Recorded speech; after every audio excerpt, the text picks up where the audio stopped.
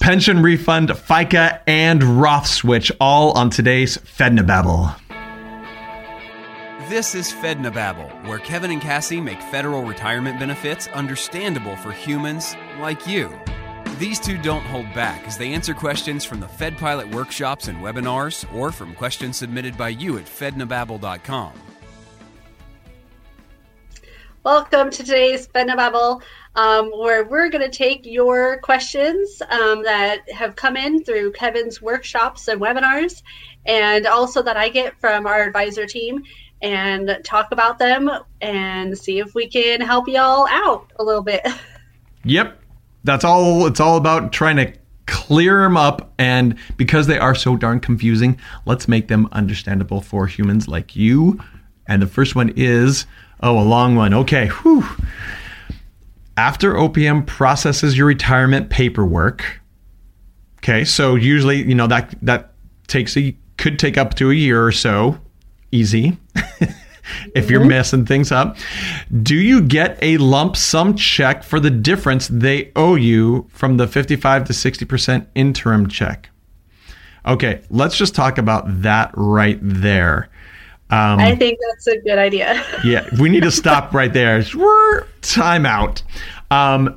Cassie, real quickly, talk about the interim check and this 55 to... I don't know where they got this because I didn't say this in the webinar, 55 to 60%. So why don't you clear that up a little bit? Yeah, so after somebody submits their paperwork, or I should say their HR submits it to OPM, then OPM starts processing your paperwork, and they will give you an interim check of anywhere between 40 to 60% of what your calculated pension should be, or is estimated to be. So that's the interim check that they're talking about, because you're gonna receive that amount, whatever OPM decides that amount should be, between the time that OPM is, or I should say, during the time that OPM is processing your retirement paperwork. So from the time you retire to the time they finalize that retirement paperwork and your pension amount, then you're going to receive an interim check or a percentage of what your estimated or calculated pension should be. Right. Now, during that time, the reason it's 40 to 60%, we don't know. We've seen even much lower, but that's on a rare circumstance, but it happens. The reason they don't give you the full pension check is because what they're doing is they're taking money and they're holding it to pay for things like healthcare, things like your FEGLI, but they actually don't pay it until later. And so if they have estimated right, it should be right around how much they actually will pay it out later. But sometimes they'll over withhold, or sometimes they'll under withhold. If they over withhold, then in this question that yes, you will get the extra amount, but it's not going to be that full amount because, again, part of that's going to go to things like healthcare and other things. But if they underhold, you're going to have to pay that back. Thankfully, I don't think that happens too often. I think they over withhold, if anything. Yeah, I think they do that on purpose. Yeah. And so the rest of the question is, do you get a lump sum check for the difference they owe you from the 55 to 60% interim check? And so essentially, once OPM finalizes that or your retirement application, then you're going to receive a lump sum, whatever is owed to you, from that 60 to 40% that they didn't give you, right? Yeah.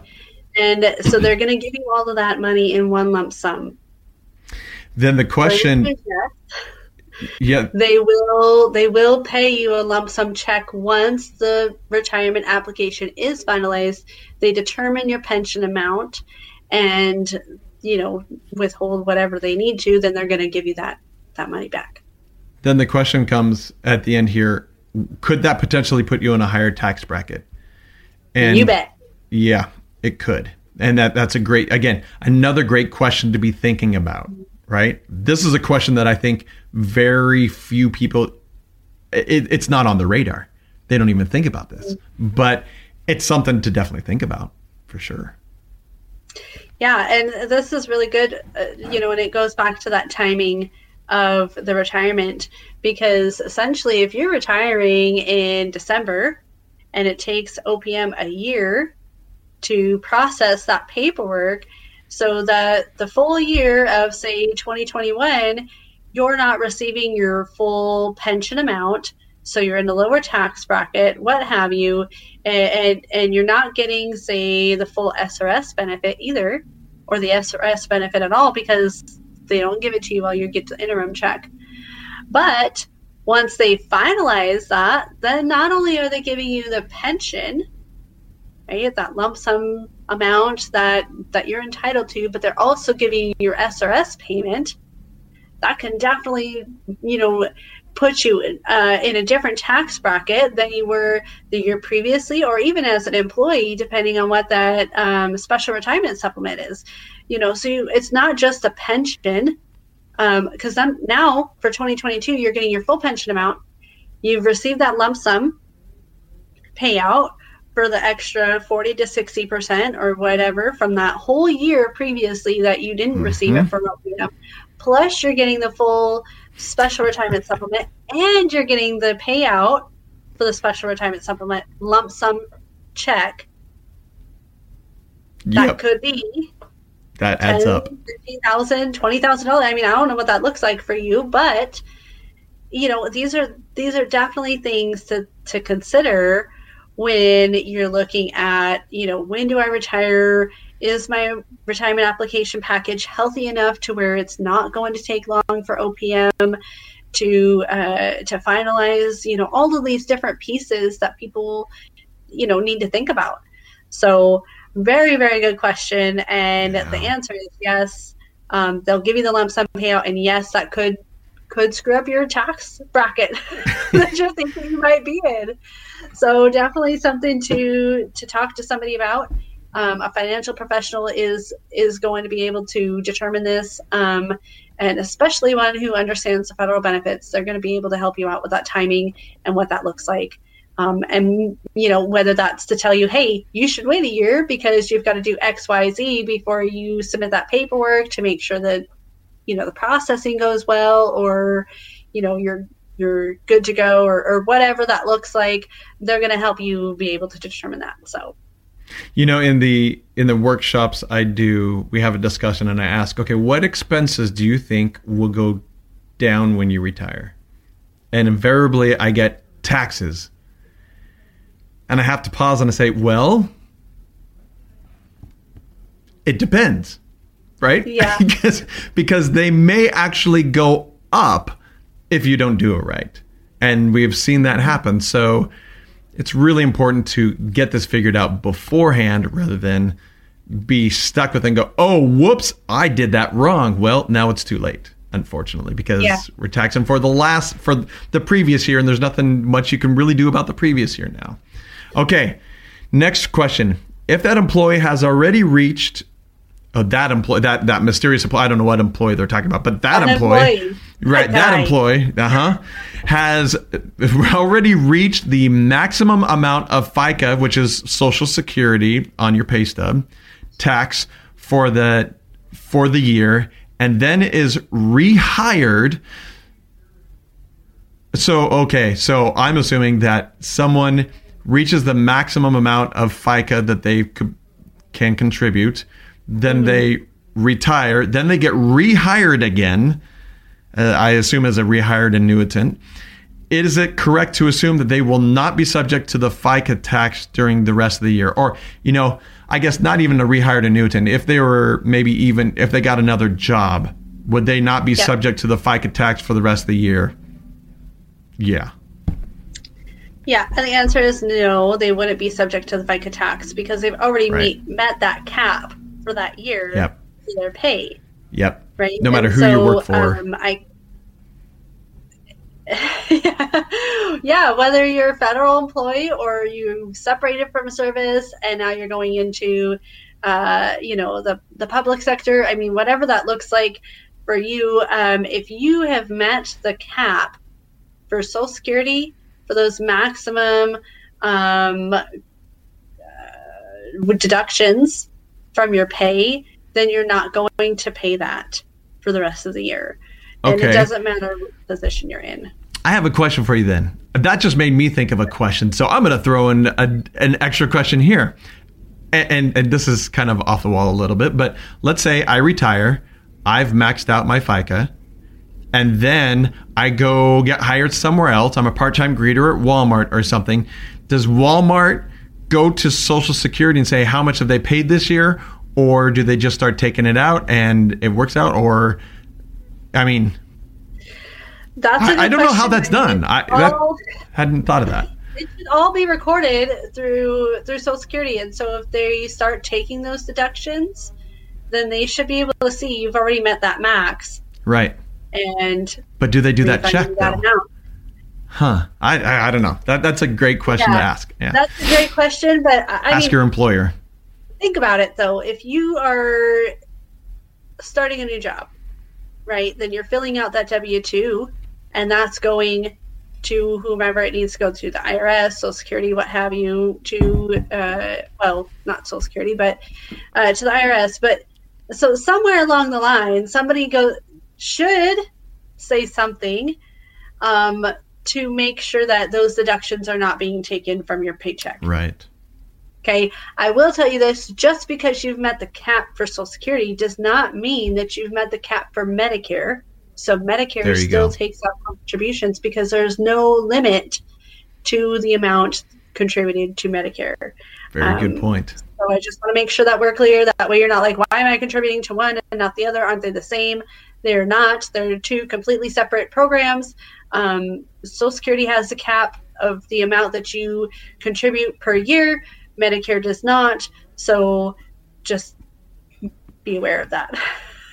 Good. I like that. All right. How can you switch to Roth? Well, I love that. Nice short question. And Yeah. well, I think we, in past episodes recently, we've talked about how you can't switch your present money from your regular traditional TSP to a Roth TSP. That just cannot be done, right? So let's Right. take this question as if they're saying, all right, I want to contribute from here on out, or I want to start contributing to my Roth. How can I switch to start contributing to my Roth? How do they do that, Cassie? Well, that's easy. You go to tsp.gov, you log into your account, and you switch your contribution There you go. from traditional to Roth, right? That's the easiest to do it from here on out. But you cannot switch what you already have in the traditional TSP over to the Roth side. And I want to also be clear that just because you've switched your contributions to Roth contributions, your matching money still will be contributed as traditional TSP income. And so or contributions. And so the match that you receive from the federal government will always be traditional. So you will still see that traditional balance increase, not only based on the growth, but based on the agency matching contributions as well. So the only thing that gets counted as Roth will be your contributions to that side. And I'll throw one more question in there that this leads people to that we could probably use as another question another time. And it's that if I put 100% of my money into Roth, do I still get the match? And the answer is yes, except that what you just said, it goes into the traditional side, not the Roth side. So, there's a bonus question for everyone. Matching up to the 5%, right? They're not matching up to whatever you're contributing if you're over contributing or what have you. So, and also you can switch to a Roth. It's just not in the TSP, right? That's a different strategy. Whether you should or should not is another question. Like we can go on and on about what different questions this leads to and what's the best program and all of these different things, and is that even a good idea depending on what different buckets of money that you have. I don't even know if switching to a Roth in general, switching your contributions to Roth is going to be a good thing. Right. It very well may not be. Right. Yeah. So that is where financial Yes. professional about that. That is where you have to go in and talk to a financial professional who understands the TSP, not just understands investments, understands the TSP and how it works. Because, I find that a lot of people have a misunderstanding of how does this, an IRA works this way.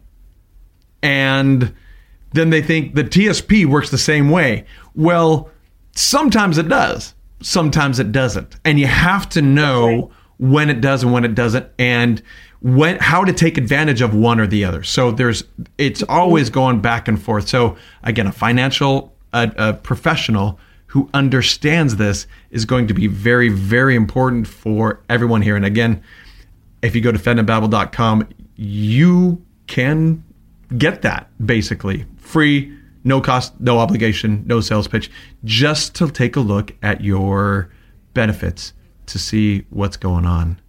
Cassie. Yeah, because before you can make a plan or ask any of those further questions, you have to know where you're starting from, right? You've got to know what's in traditional. You've got to know what your FEGLI looks like, what your annual leave payout's going to be, and how that's going to affect taxes, what your special retirement supplement, like all of these different things that could affect your taxes that aren't taxed. Like, what are those different things and what do they look like? Are they federally taxed? Are they state taxed? All of these different things that really can affect you in that retirement. And it's not just when you retire, right? It's your retirement so far in advance. Yes. Exactly. What is my FEHB cost going to do 10 years from now, 20 years from now, if it continues to increase the way that it has been the past few years, right?